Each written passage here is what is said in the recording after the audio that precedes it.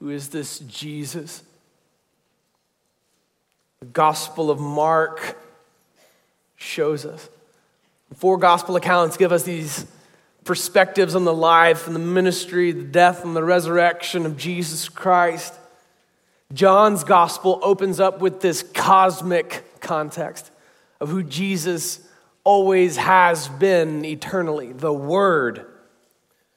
And Matthew's gospel opens up with this genealogy to lead up to Jesus. And Luke's gospel gives us this prophetic context for who Jesus is.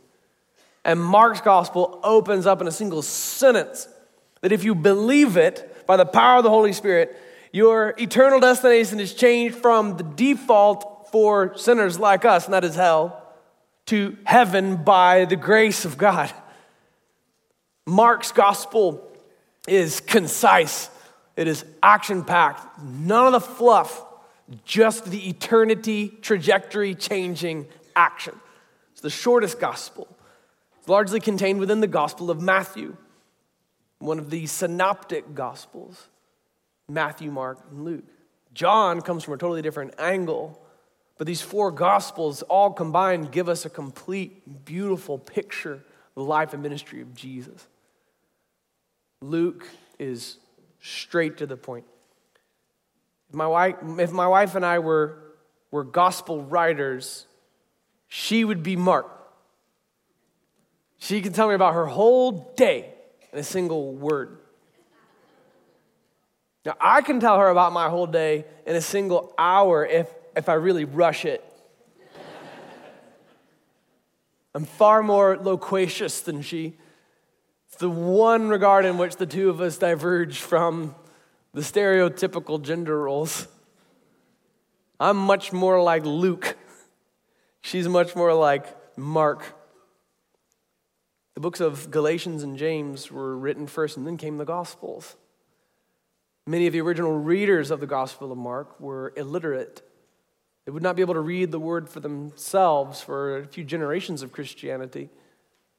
And so the structure of the book is for it to be read, often to people who could not read for themselves. And it opens up right away in a concise statement that changes everything and moves immediately from there into a word of prophecy and shows how it's fulfilled. The word immediately is going to come up over and over again in the Gospel of Mark. And when it does, I want us to say, amen. Because it shows somebody being saved immediately, a demon being cast out immediately, somebody being healed miraculously immediately, going about the work of ministry immediately. There's something to that. So as we embark on this journey through the Gospel of Mark together, let that minister to your soul as well. The common themes like the word immediately. Let their frequency and ubiquity throughout the text speak something to your soul. We are not finished with the gospel. Even if you're one of those Christians who's been a Christian for 80 years and you're only 40, right? If you came hoping to come away with some fascinating, like academic little tidbit, like teach me something new, this better be new. That's the motive of many heretical teachings, by the way. Is everybody's already said it. I just want to say something new. Don't. Say what it says. And don't say what it doesn't say. All right, check your PhDs at the door. And here's why. This is the gospel of Jesus Christ. And it's way cooler than your stupid doctorate. Don't come hoping to hear some brand new angle. I mean, maybe you will. But if all that this series does is remind you of the gospel of Jesus Christ, then it is a colossal eternal success. Because you're not done with the gospel. No matter how wise you are, how many centuries you've been walking with God. You're not done with the gospel. And the gospel of Jesus Christ is not this milestone in your past. It is a compass in your hand. And you need it. If you're like a just jaded, burned out, like Clint Eastwood Christian,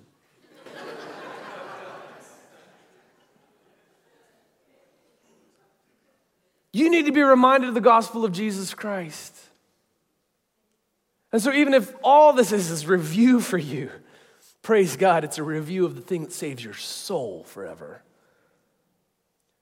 So by all means, bring people in who need to hear the gospel of Jesus Christ, who have never heard it before.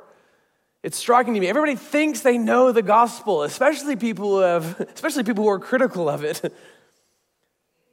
But how often we forget it.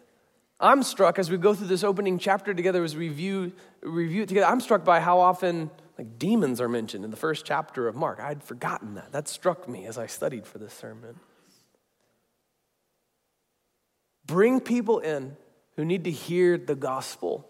And if you already know the gospel, let the gospel remind your soul of where it's headed. Because when we're reminded of the truth of the gospel of Jesus Christ, everything else in this life, it just shrinks and fades in comparison, doesn't it?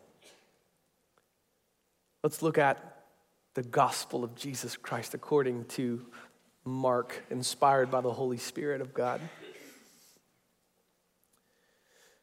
The beginning of the gospel of Jesus Christ, the Son of God. As it is written in Isaiah the prophet, behold, I send my messenger before your face, who will prepare your way. The voice of one crying in the wilderness, prepare the way of the Lord, make his paths straight. John appeared, baptizing in the wilderness and proclaiming a baptism of repentance for the forgiveness of sins. And all the country of Judea and all Jerusalem were going out to him and were being baptized by him in the river Jordan, confessing their sins. Now John was clothed with camel's hair and wore a leather belt around his waist and ate locusts and wild honey. And he preached, saying, after me comes he who is mightier than I, the strap of whose sandals I am not worthy to stoop down and untie. I have baptized you with water, but he will baptize you with the Holy Spirit. Tremendous words.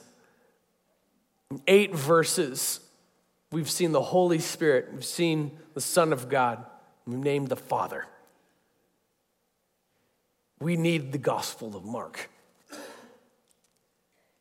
Verse 8, I baptized you with water, but he will baptize you with the Holy Spirit, spoken by John the Baptist.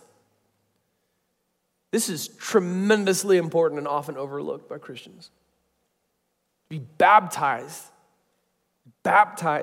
with the Holy Spirit. Literally translated, Yohane Hasodzo means John the immerser.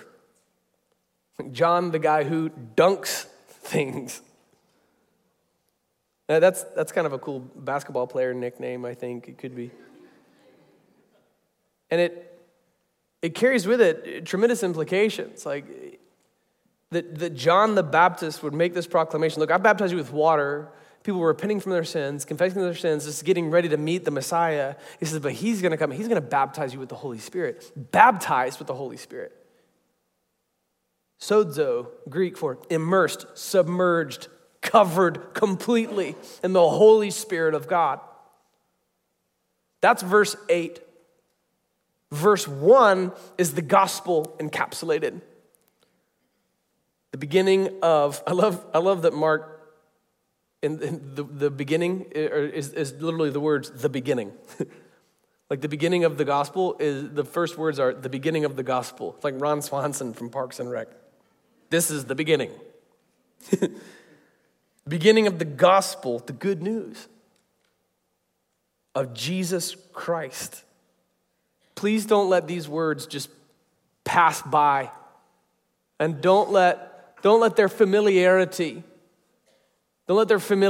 cause you to be jaded. This is vitally important. This is the good news of Jesus Christ. Christ meaning the Messiah, the anointed one, the one who'd been prophesied for centuries prior. It's Jesus. He's here. This breaks centuries of prophetic silence from God. And it's here. We have the name right there in the very first verse, Jesus Christ, the Son of God. Now, some of you, if you have like a heresy pitchfork ready, you're going to be tempted to, Campbell, like throw it at me when I say this, but hear me out. Okay? Son of God, the Son of God. Did you know that there are multiple times in Scripture, actually, where the idea Son of God is used to describe somebody, not just Jesus, okay? Pitchforks down, let me explain. There are times, for example, in the book of Job, where the angels are referred to as the sons of God. And in that instance, the word sons is not capitalized. Adam, for the sake of theological teaching, is referred to as a son of God. But in this instance, this is important. The capitalization of the word son is important. This is a title born entirely and exclusively and only by Jesus, the one Son of God. So it seems like this word soup of familiar Christian buzzwords, but it's actually everything. We see the Son of God named in verse 1, and we see the Holy Spirit of God named in verse 8. It's not possible to really believe verse 1 unless you have verse 8. It's not really possible to believe that Jesus is Lord unless you have the Holy Spirit who's named in verse 8. I wonder how many among us right now, you came here not because you're a longtime member of Highlands Community Church, but because you were pressured to, or because you're curious, or you came here in your last rope, or you came here looking for material for your blog to hate on Christians with. Welcome. You came here for any number of reasons, and you see the Holy Spirit of God described in verse 8. I've led several militant atheists to faith in Christ in my life, and one of the common denominators is this: they see the Holy Spirit at work long before our conversation even begins. I wonder how many are with us right now in this room who feel the Holy Spirit of God, though you haven't quite professed your belief in Him just yet. Never forget, I've heard those same words multiple times from people who are militantly anti-Christian, activist atheists who have said, I see the Holy Spirit at work in my life. Some of you have already experienced verse 8, and it was so that you could now profess verse 1. You cannot profess that Jesus is the Christ, the Son of God, Lord in your life, unless the Holy Spirit of God enables you to do so. Here's 1 Corinthians 12:3. 1 Corinthians 12:3. No one can say Jesus is Lord except in the Holy Spirit. You can't believe verse 1 without verse 8. If you confess with your mouth that Jesus is Lord, that is a miracle of the Holy Spirit of God. That's tremendously important. If you've been to any number of services at Highlands Community Church, chances are you've heard Romans 10:9.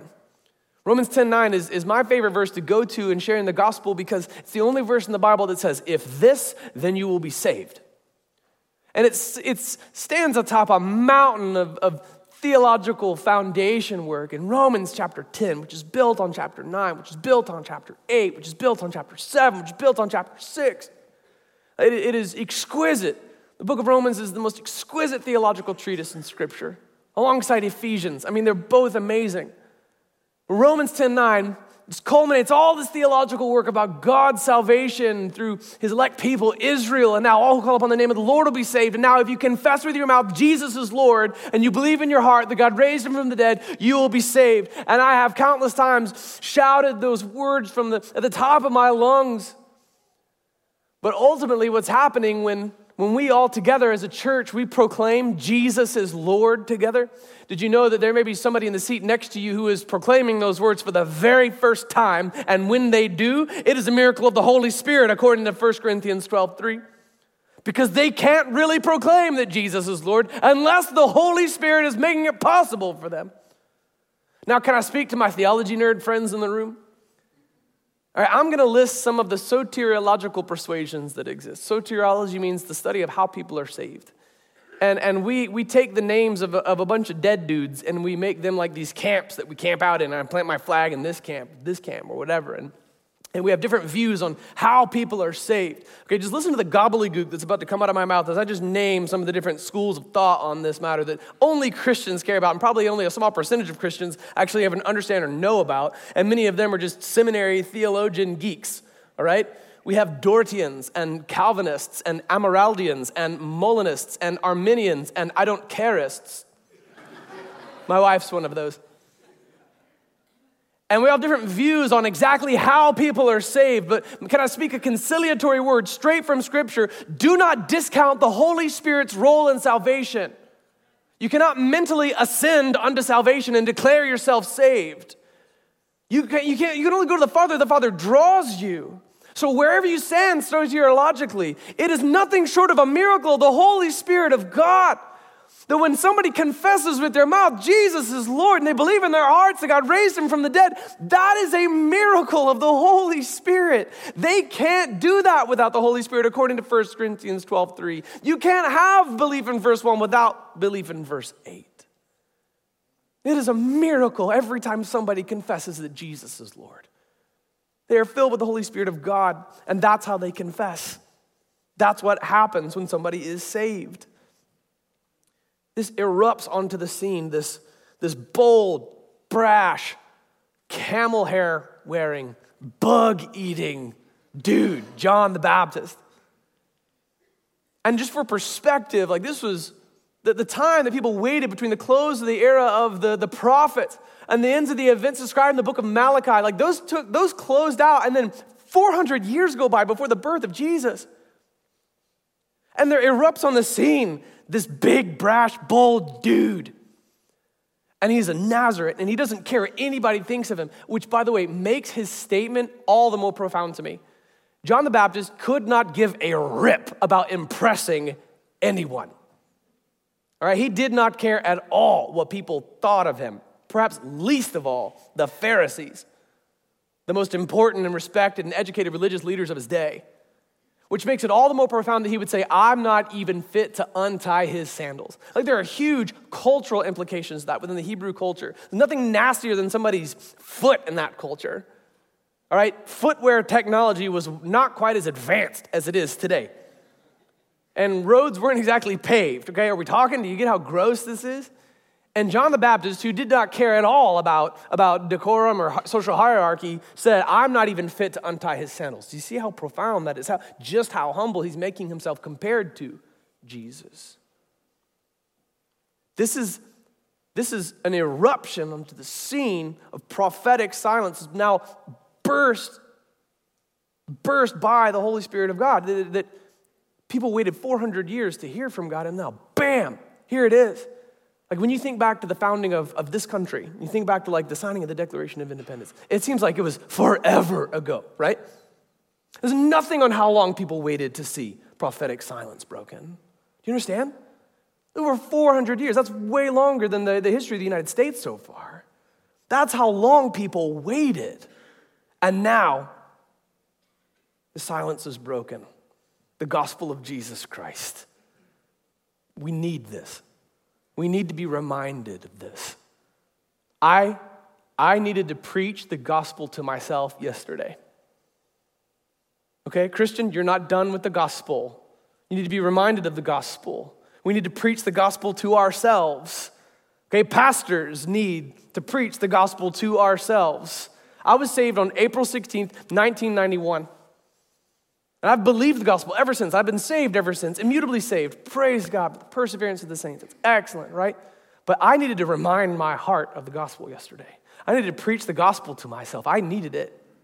My son Asher the Basher's birthday. Asher the Basher turned 7. And man, it was a great day. I read this book, Growth Hacker Marketing. And it says that you don't try to make a product and then get the masses to like it. You figure out what they like and you craft a product that's marketable from the beginning. And so I said, I'm going to apply that to parenting. And Asher loves the Beatles. And so I spent like an hour and a half learning how to play Blackbird by Paul McCartney because he sings it sometimes when I pick him up from school. And so I learned Blackbird and I practiced it. And I came up that morning, birthday boy, and I'd pick him up, and I'd freak out, and we're making breakfast. And if some of you have been to my house, you walk in the door, and there's like this chair in the corner, in this reading corner. Well, I sat there because this is where the acoustics are the best. And I sat Asher the Basher right there, and Austin was here, and Asa was here, and Autumn Grace was hanging by one hand from the balcony, and I had them here. And I had the foot tap going, because it's not really Blackbird if the foot isn't going too. You know, that's a very important part of the song. And I started playing it. I got through the first verse, through the first chorus, and a little Asher Basher, blue-eyed birthday boy stood up and put his hand on my cheek and said, "Stop."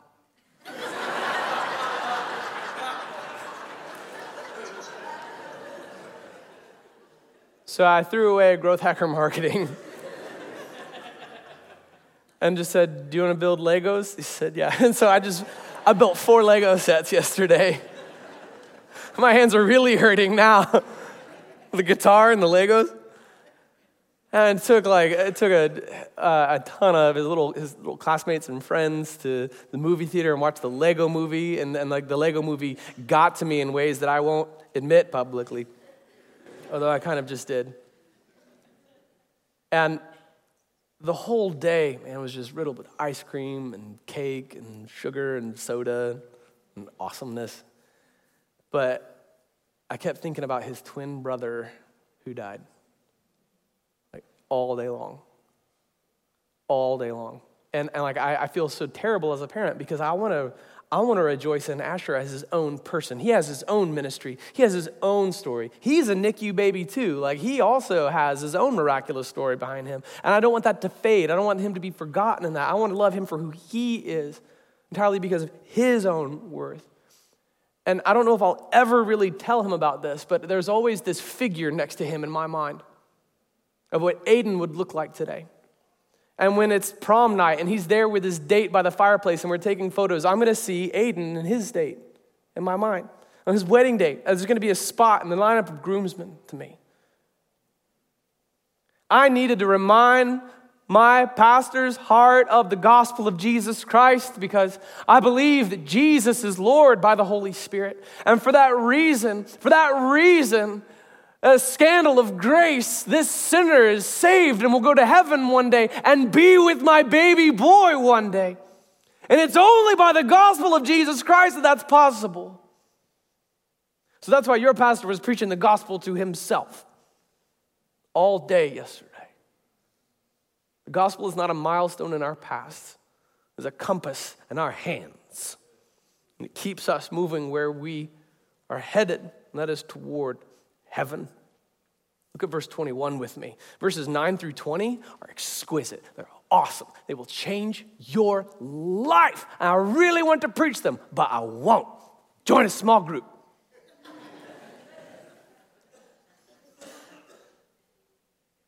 And they went into Capernaum. And immediately, say amen. Amen. On the Sabbath, he entered the synagogue and was teaching. And they were astonished at his teaching, for he taught them as one who had authority and not as the scribes. And immediately, amen. Some of y'all already forgot. Only the second immediately. Come on. There was in their synagogue a man with an unclean spirit. And he cried out, "What have you to do with us, Jesus of Nazareth? Have you come to destroy us? I know who you are, the Holy One of God." But Jesus rebuked him, saying, "Be silent and come out of him." And the unclean spirit, convulsing him and crying out with a loud voice, came out of him. And they were all amazed. And so they questioned among themselves, saying, "What is this? A new teaching with authority. He commands even the unclean spirits, and they obey him." And at once his fame spread everywhere throughout all the surrounding region of Galilee.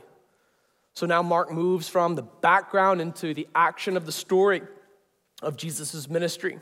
That verse 23, the word translated cried out, in its original Greek context carries with it heavy connotations of fear.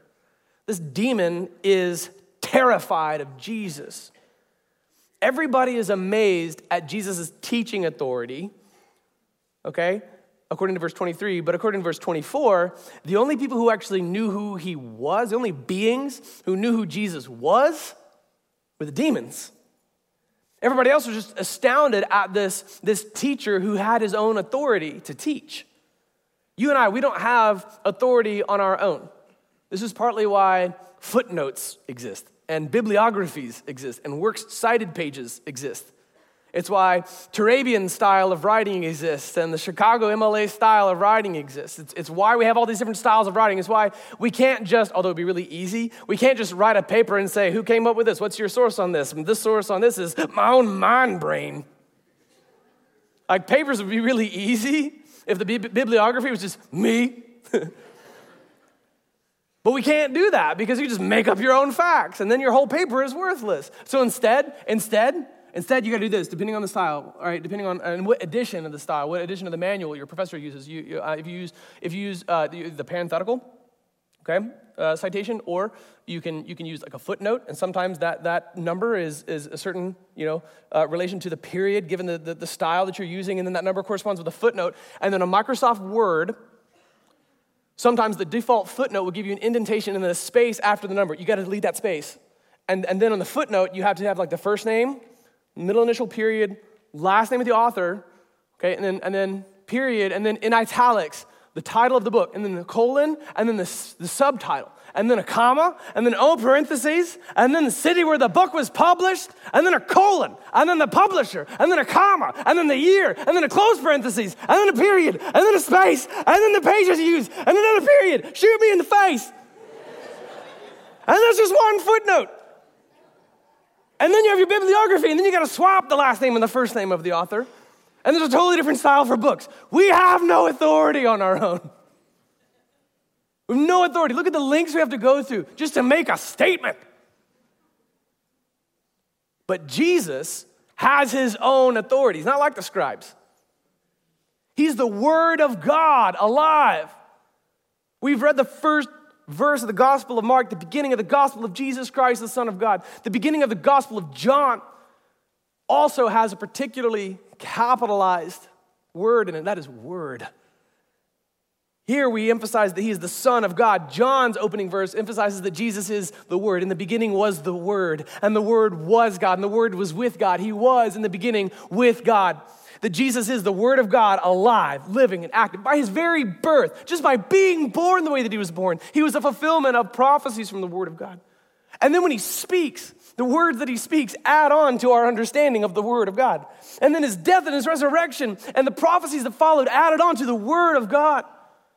He wasn't like the scribes and Pharisees of his day that have to say, as spoke, you have heard it said by Gamaliel, you have heard it said by Hillel. He just spoke and had authority. And everybody's amazed at that, but they're still missing it. They still don't know who Jesus is. It's quite probable that many of Jesus' own disciples didn't even fully get who he was until after the resurrection.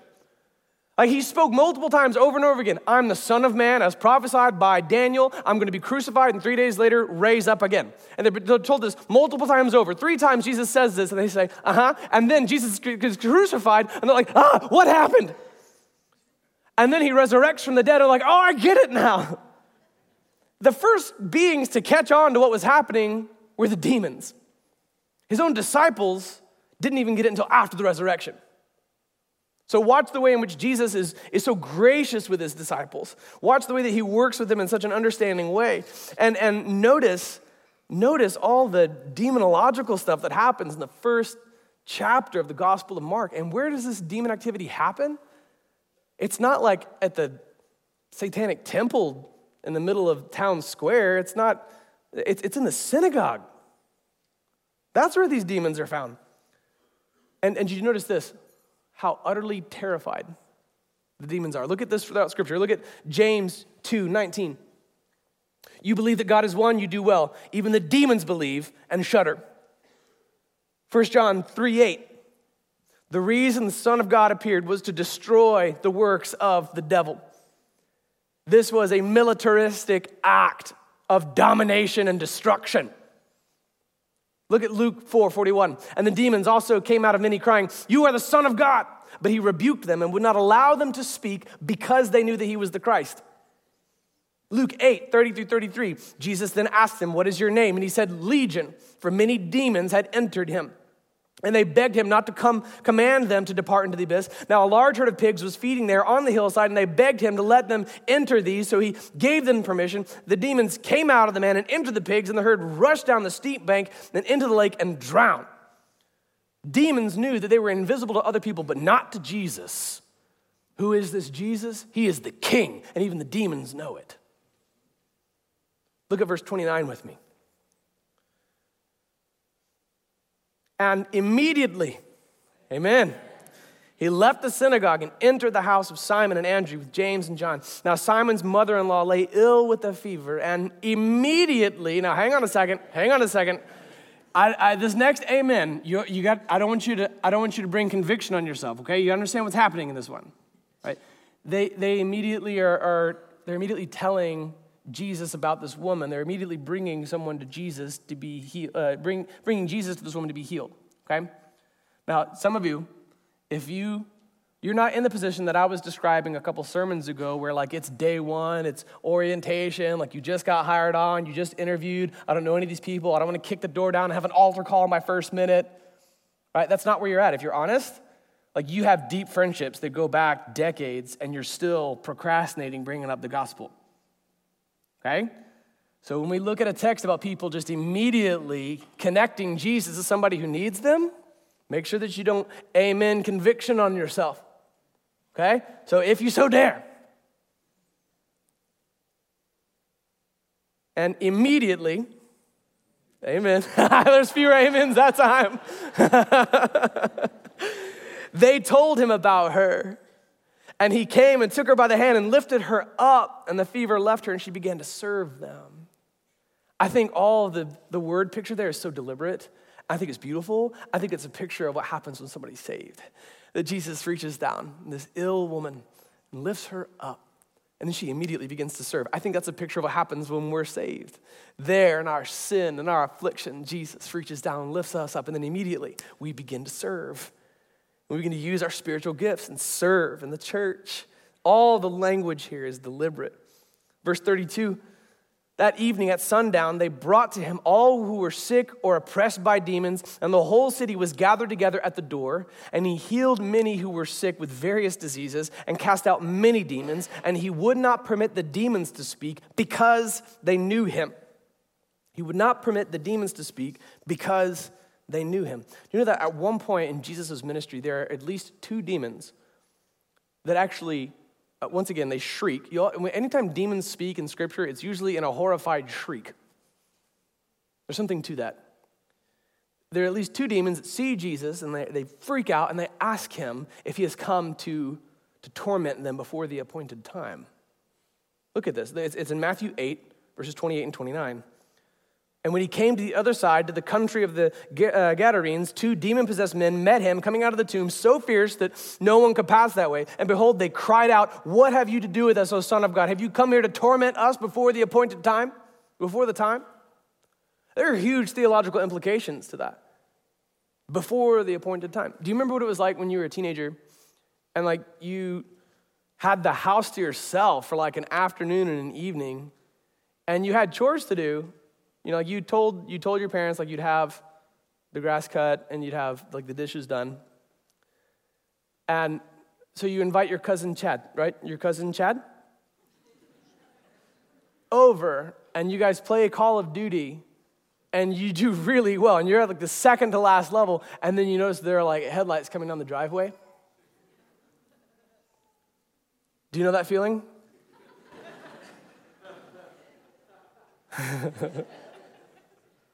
That feeling right there has nothing on the feeling these demons had when they saw Jesus.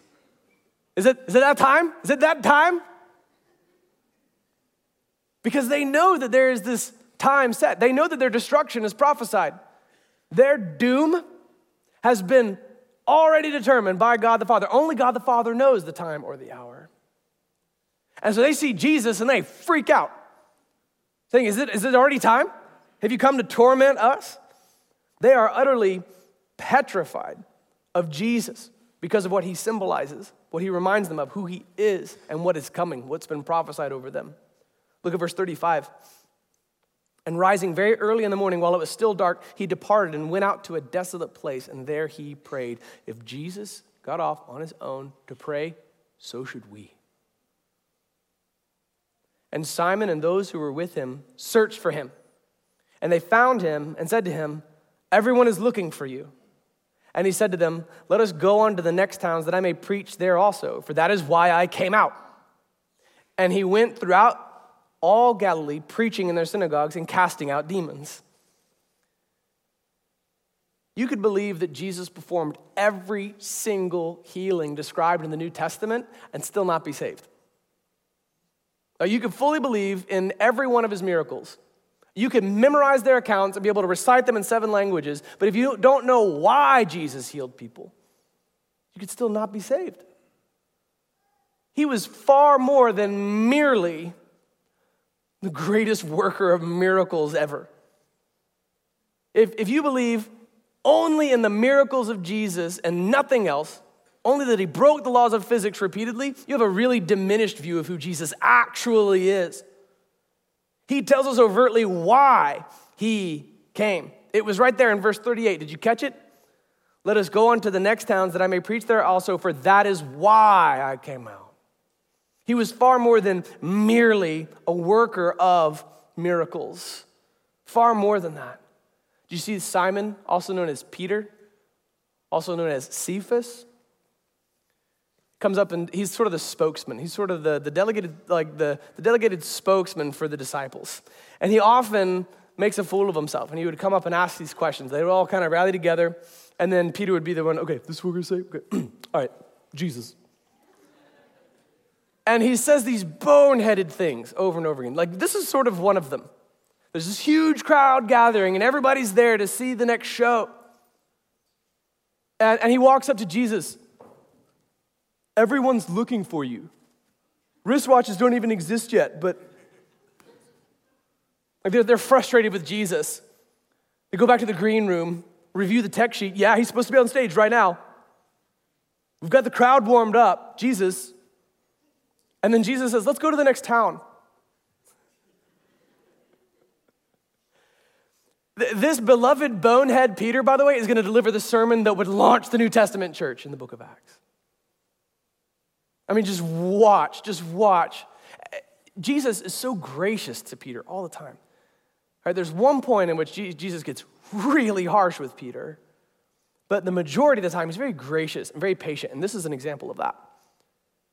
He did not come merely to heal people, because everyone whom Jesus physically healed would ultimately die anyway. He was far more than just a healer. That's why he would heal people and then shush them. He would heal people and then don't tell anybody.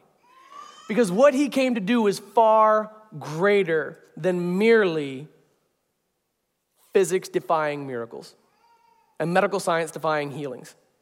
As awesome as that is, it has nothing on the real reason that Jesus came. It has nothing on the real reason why Jesus came. Look at the next miracle as we close verse 40. And a leper came to him, imploring him, and kneeling said to him, if you will, you can make me clean. Moved with pity, he stretched out his hand and touched him and said to him, I will be clean. And immediately the leprosy left him and he was made clean. And Jesus sternly charged him and sent him away at once and said to him, see that you say nothing to anyone, but go, show yourself to the priest and offer your cleansing what Moses commanded for a proof to them. Meaning he would be made ceremonially clean. This is out of respect for the Old Testament law. And to make this man ceremonially clean. In their original context, he would have to shout out, unclean, unclean. So his shame would enter the room before he would. Imagine what that does to someone's heart. No matter how severe his leprosy was, if it was the kind from which etymologically the name leprosy gets its name, the scaliness, or if it was so severe that he was losing fingers and losing his nose and ears, whichever the case, this man was isolated. He was ceremonially unclean, and in his context, the people around him cared more about ceremonial cleanliness than they cared about clean consciences. Hello. And so this man was isolated. No one ever touched him, but Jesus touches him. Jesus touched him. And did you see the deep theology this man has?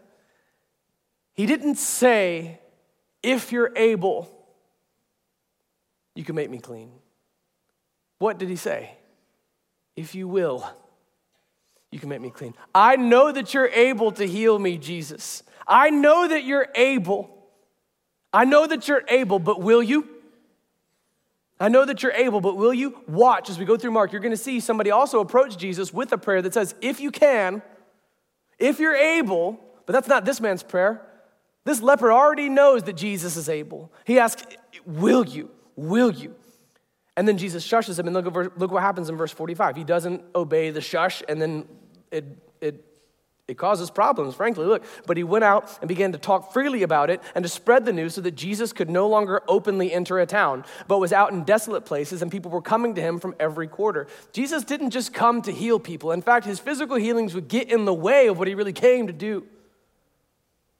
All right, the healings were only for a lifetime. Salvation is eternal. So I have great awe and respect for the miracles of Jesus. But salvation eats healing for lunch. I believe that God still heals today. I believe we can still go before God and pray to him and ask him to heal people today. We've studied the book of James. We see chapter 5 that we pray for healing. So by all means, I will pray for you that you'd be healed. But far more importantly, I pray that you're saved. Not just healed for now, but saved forever.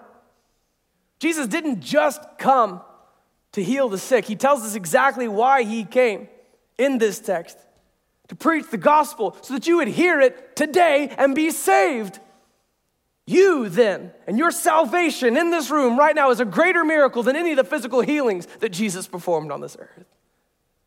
By all means, believe in the miracles themselves, but more importantly, believe that Jesus is Lord. By that same Holy Spirit described in verse 8, believe in that same Son described in verse 1. The fulfillment of the prophecy of Isaiah in verse 2, believing in the ministry of John the Baptist in verses 3 through 7, believing that he could heal you just as he healed Simon's mother-in-law, believing that he could cast out evil, the same evil that you see at work in our world today, and then the demons that he exorcises in this text, and like the leper, come to him knowing that if it's his will, he can make you clean. Moreover, look at what he does in the leper's heart, reaches out and touches him and makes him clean, and say, I need Jesus to do in my soul what he did in that leper's body. Reach out. Touch me, make me clean. This is who Jesus is. Think about what this miracle, the healing of the leper, indicates about the character of Jesus, the heart of God. And view with great skepticism then our modern trend of calling the fundamental belief in this Jesus hate. Woe to us, Isaiah the prophet says, if we call good evil and evil good. We've just met Jesus in this text. This is what Jesus says. He reaches out and picks up people who are afflicted and makes them well. Reaches out and touches the leper that nobody else will touch and makes him clean. That's Jesus. Woe to us if we call that Jesus evil. We call that practice hate. Or the more grammatically correct, hatred. Because it's a noun. This drives me crazy. Does anybody else notice that? Sorry. Jesus came to seek and save the lost, and that includes you. If you see that you in your heart need Jesus to do in your life what he did in that leper, the Holy Spirit of God is drawing upon you right now. Would you pray out to God and give your life to Jesus today? Upon the proclamation of the gospel of Jesus Christ through Mark. Let's go before the Lord because I believe that God's going to save sinners and perform the greatest miracle in eternity in this room. Amen?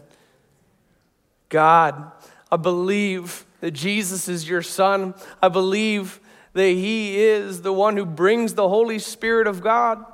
I believe that the prophet, John the Baptist, the forerunner to the Messiah, the herald of the Christ was right. That Jesus is that fulfillment of prophecy, that Jesus is the one who is the scourge of demons, that he is the one who heals the lame, and that he can touch the leper and make us clean. And so Jesus, I believe these words that have been read over me are true. I believe they're all true. I feel right now your Holy Spirit at work in my heart. I believe in Jesus Christ, the Son of God. By the power of the Holy Spirit, I believe. What, God, would you reach out? Would you touch this sinner? Would you make me clean? I confess with my mouth, Jesus is Lord. Highlands Community Church, in the Holy Spirit of the living God, proclaim it. Jesus is Lord. Say it. Jesus is Lord. I believe in my heart that God raised him from the dead. Now let me be saved, Jesus. Let me be saved, Jesus. Let me be saved, Jesus. Amen.